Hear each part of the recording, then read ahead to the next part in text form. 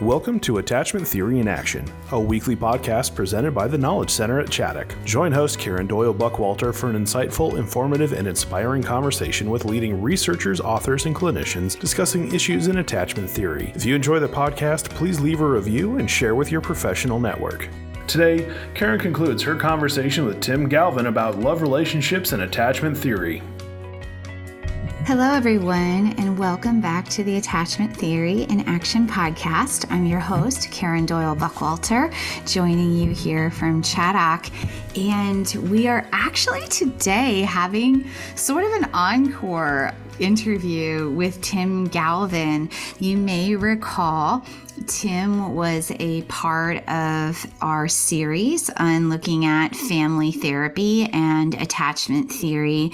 And at that time, I let all of you know that he was one of my instructors in my 2-year postmaster's marriage and family therapy training that was through Menninger Clinic at the time. And so in preparing that interview, Tim had shared with me a number of papers that he had written related to attachment theory. And when I got them, I just thought that they were amazing. And I wanted to do additional interviews with him based on these different papers that he sent me. So one in particular was called The Attachment Process in Building an Intimate Conversation in Love Relationships. And he is going to talk about that paper today and that topic. But I also, in case you didn't hear about his background in my previous interview with him, he is a trained both licensed clinical social worker. So he has his MSW, but he is also a marriage and family therapist, licensed as that as well, and also as a marriage and family therapist supervisor. He has taught for many years at WashU in St. Louis, very prestigious school, where he has taught family therapy courses on couples therapy. He's also been a faculty member and supervisor at the St. Louis University Medical School in the Department of Psychiatry. Just done really a tremendous amount of work in the field of marriage and family therapy and been very involved with AAMFT. So I think that you will enjoy the interview with him today. He's going over some very specific steps that he believes need to be part of an attachment promoting conversation between couples. And you'll probably be hearing even more from him beyond this interview. But for today, let's get ready to welcome Tim Galvin to the podcast once again. Just hang on for a minute and he will be with us. Supporting children and families who have experienced great loss and endured extreme trauma is a daunting task. At Chaddock, we have the experience and longevity to understand the type of support needed to keep the best and brightest engaged with this work. In January, the Knowledge Center at Chaddock will launch the next session of the Developmental Trauma and Attachment Institute for helpers who seek to be rejuvenated and revitalized in their work with children and families. This type of renewal and confidence is a natural byproduct of gaining specialized knowledge, advanced skills, consultation, guidance, mentorship, and most importantly, being in a community providing the experience of being seen and understood. We have designed an experience and a soft place to land where all of these needs will be met in one central place. For more information on the Developmental Trauma and Attachment Institute, to join the waitlist for more information, or to sign up, visit tkcchaddock.org. Well, hey, Tim, it's great to be with you and continuing this conversation. Thank you so much. So we're looking at, an article that you wrote pretty recently, right? Yeah, just 2 weeks ago. Yeah, like it's hot off your press. You inspired me. When I thought, what am I going to talk about? I thought, I need to write that down. I haven't written that down. I've been talking about it off and on for years. Yes. And so, as we're continuing this discussion about the process the attachment process and building an intimate conversation in our love relationships, you have like 5 key things that you're talking about: listening, understanding, empathy, compassion, and kindness. And we're going to talk about the other 4 somehow today. Okay. Let's do it. So moving along to the next one. I feel a little bit better because in the paper you spend a lot of, there's more, I think, a lot written about listening too. So moving on to understanding, like Yes. Listening and understanding are not the same thing in the way that you're writing about them. That's right. Yeah, understanding in my mind, the Gottmans, in their research found that 69% of issues in a couple's marriage, they don't see eye to eye on. And there's some variation in how much they disagree or have differences, but that's a pretty high percentage. That was startling, actually, when I first heard that. But then I realized, what's so shocking about that? You have 2 people who grew up in 2 different families and they've had 2 different life experiences. And the fact that they agree on 31% is pretty shocking. So I think of Deborah Tannen. Did you ever read her stuff? She is I so did good. Because of you, that you guys would talk about it. Please Understand Me. Is that one of? Yeah. Yes. Yeah. Yes. Yep. Yeah. She said in one of her books that I really liked, couples who talk to agree are in big trouble. You have to talk to understand each other, because if you're going to talk for agreement, you're going to have a lot of conflict. And according to Gottman, that's true. But you can always talk to understand. You can always understand the other person if that's your intention. And that's what makes the relationship stronger. Gottman in their weekends, they talk about the unsolvable problems in couples' marriages. And the more they talk about them together, listening, the less a problem those differences become, because the relationship is bigger than any problem that they have.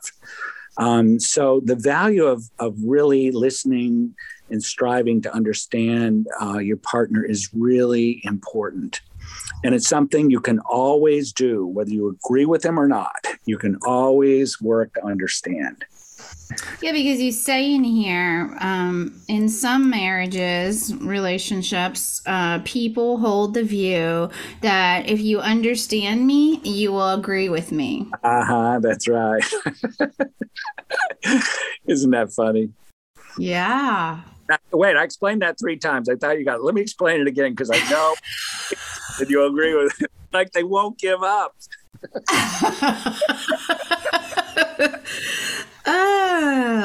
Well, and I also want to go back just for a second to the idea of, you used a different term, but the perennial problems. Yeah. That was really, when I first read about that was really an aha moment for me. Mm-hmm.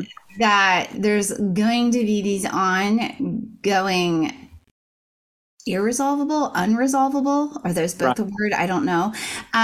Because I think that we have in our mind, a good, solid relationship is harmonious, meaning like we agree on these things. And that's, I think even people confuse that with compatibility, and it just all turns into what you're saying. If you understand me, you'll agree with me. And the idea that you're going to have to revisit issues and figure out how we'll not negotiate it for a solution, but negotiate to get through it. I mean, I just really feel like that's not how a lot of people are going into relationships. That's right. No. And boy, the research shows clearly that if you go in with this intention that we have to agree, you're toast. But if you go in with the intention of understanding each other, even though there's some differences, you actually build a relationship every time you have that conversation. I love that. The relationship is more important than any of these little differences, or even maybe bigger differences between us. Mm-hmm. Yeah. And I understand where you're coming from. I don't agree. I mean, I don't know how, I can't think that way, but you make it clear when you explain it. Mm-hmm. I mean, there's validation in there, and we all like that a little bit. Yeah, I think therapists could be seeing some of that more than ever with how our country is like so polarized, comes to mind, in very rigid camps of thinking, and we're not seeing a lot of this idea modeled. No, it's true. The larger conversations in our culture are just so polarized, and there's no listening or understanding. Yeah. So let's go on to empathy. Okay. Talk about that. Ingredient number 3 in building this attachment through conversation. Yeah. Empathy is the ability to imagine, because we can't really know for sure, although we have mirror neurons, and when we tune into someone, we can feel what they feel in a sense, but it may not be exact. And it's sitting in that space with someone, and they're upset, they're depressed, they're angry, they're whatever they are, and we're sitting in that space with them. And they can see by our listening and understanding that we really get where they're at. There was a woman who said to Dan Siegel one time about the therapy she had with him is I really felt. For the first time in my life, I felt. And I thought, isn't that powerful? But that's what it is, that I'm sitting with someone, and I'm either sharing with them something that's, very poignant, or they're sharing with me, and we find ourselves sharing that space together because it you. I not only get what you're saying to me, I get how that must be like for you. It's hard. Yeah. Yes. And that's the real heartfelt connection. It's not in our heads, it's in our hearts, at the connection. I am not alone. Yeah. I'm in a terrible place, but I am not alone. You have this quote in here: we open our hearts and share our vulnerability to be healed. We open our hearts and suspend our needs so we can be there for our loved ones to grow, growing and healing together. Yeah, I know some of that's from Imago and some of it from you. But then you say this is an attachment relationship. That's right. That is the essence of an attachment relationship. It's powerful. It is. And, there's so many things, I think about, because I've worked with parents and children more than I've worked with couples. And it just mirrors, because we're talking about this from an attachment perspective, obviously it applies to both. And this idea that somebody hears you and gets you and I so often telling parents, don't try to talk your child out of that. Say, oh, but really you could feel good about this, or you could feel good about that.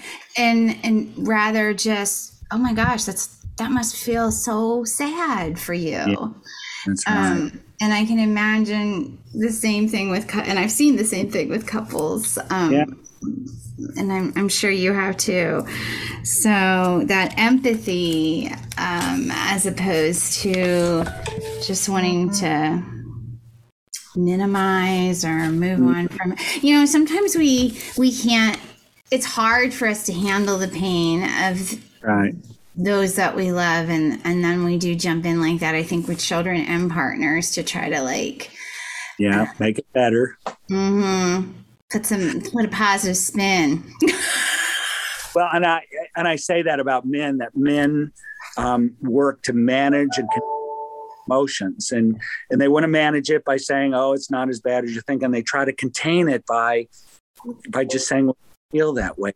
And the sad thing is, men do that with a good intention, just like parents do. Yes, but it's the wrong move. It basically says, listen, I'm not going to go there with you. You're on your own in that space. you're on your own. And and again, it's not the message loved ones want to give each other, but our own anxiety about pain and sadness and anger and, all the feelings that we can feel, our kids can feel, our partners can feel, it really makes us very anxious. Yes. And the antidote is closeness, not coming up with some kind of harebrained solution. Right. Yeah. And when we think of the language of safe haven and secure base, and even when I think of circle of security, where how the child goes and explores the world, but then they have to come back and refuel with the parent. It's so and we see that with couples, at least a healthy couple. I need to come back. I was out in the world being bombarded by all of these things, and I want to come back to the safe haven, secure base. I really like the term couple bubble. It's really true. That Stan Tatkin talks about the couple bubble, and I always feel like that, coming back to that. The couple bubbles that safe haven, secure base. And we refuel with the security of that relationship. It's so important.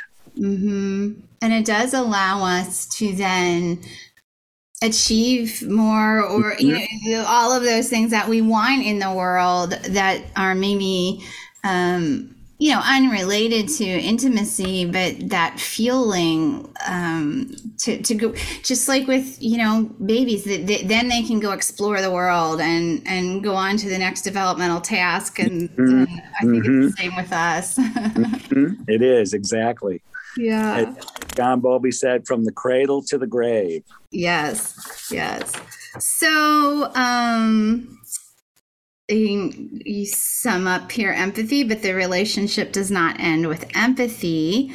And you move on to talk about compassion. So what do you want to highlight for us about that? Well, I want to start with a joke. Okay. That is that the way I feel compassion for my wife is I realize that I married so much better than she did. Oh, wow. I think compassion towards her, that poor woman. Oh, gosh. So compassion. You say compassion is empathy in action. I do. And that may not be exactly true. I think empathy puts our compassion in motion. The action really is acting in kindness that comes next.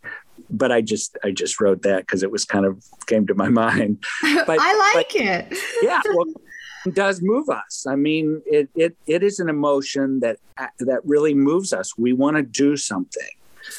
Something needs to be done. And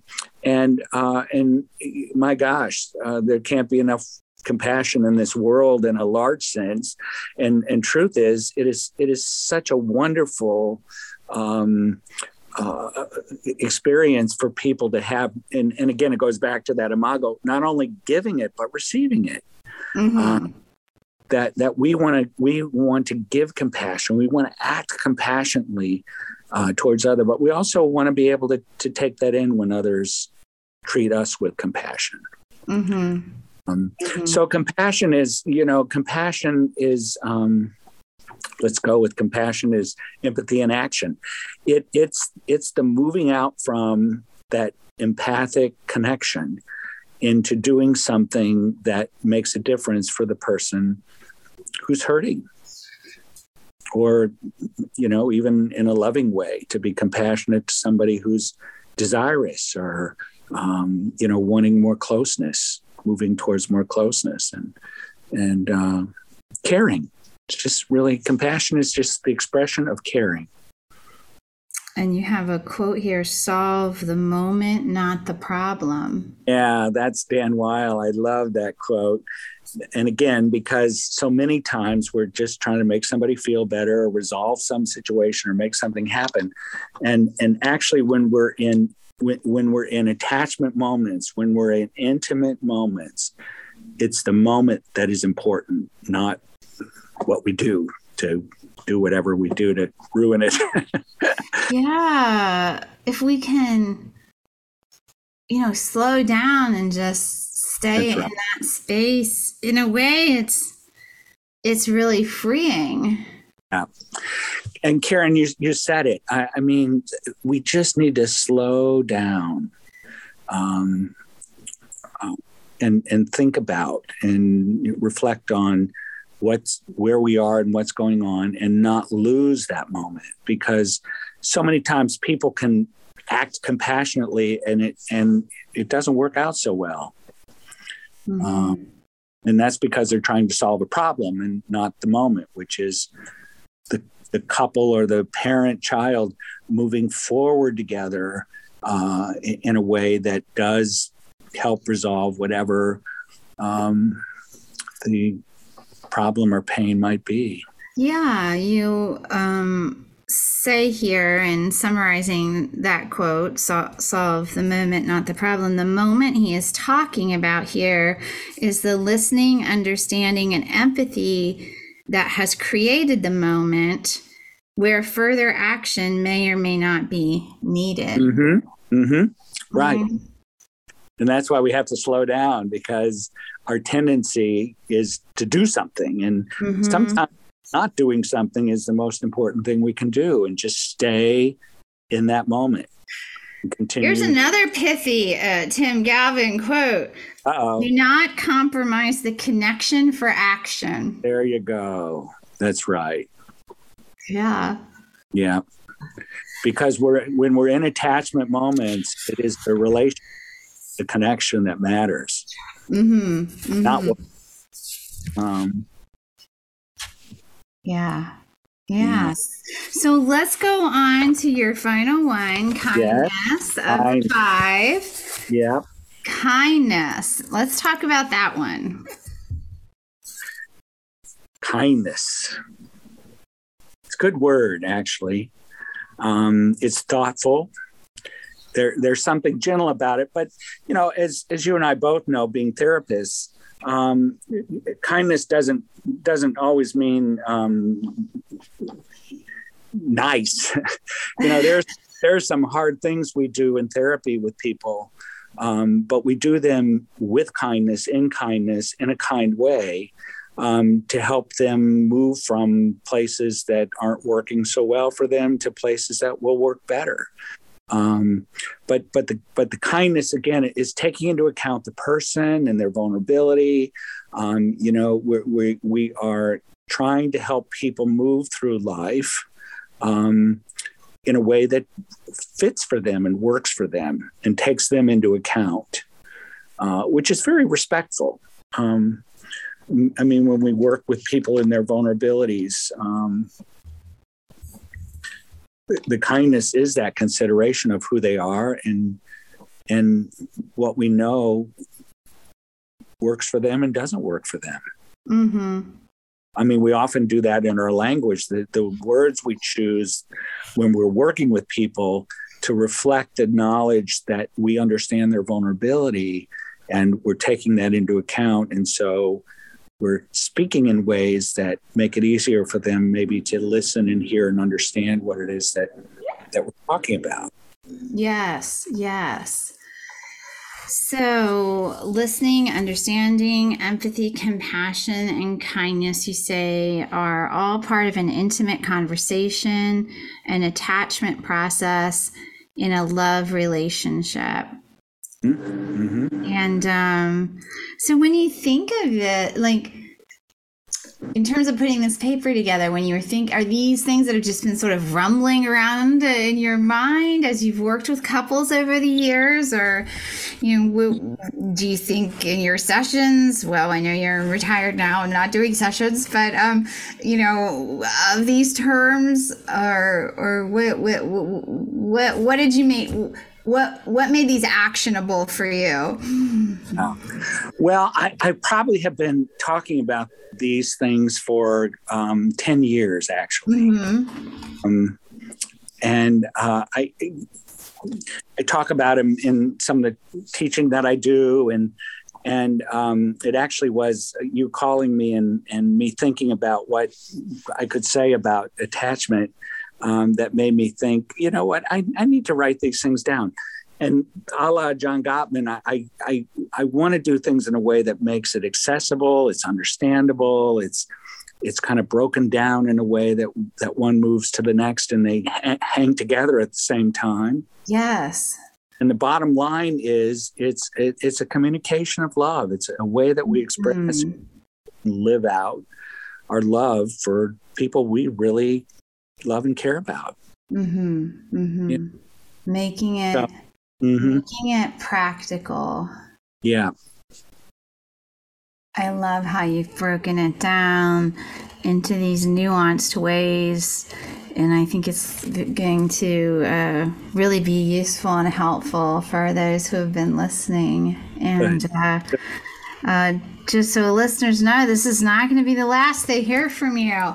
So we have some other plans. But I do want to thank you so much for being on the podcast today and doing this interview and for being one of my teachers. And boy, am I glad I caught you right before you were walking out of the office, clearing out. I might have lost track of you forever.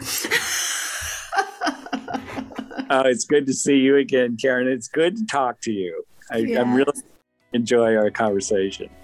All right. Well, bye-bye for now. And thank you for joining us, listeners, with Tim. Thank you for being here, Tim. Thank you. Thank you for joining us for this edition of Attachment Theory in Action. Please follow our site, tkcchaddock.org, or subscribe wherever you listen to podcasts for future episodes. If you enjoy our podcast, please leave a review and share with your professional network. For additional resources, training opportunities, and blogs, please visit tkcchaddock.org. We hope you'll join us again as we continue to explore the world of adoption, trauma, and attachment theory.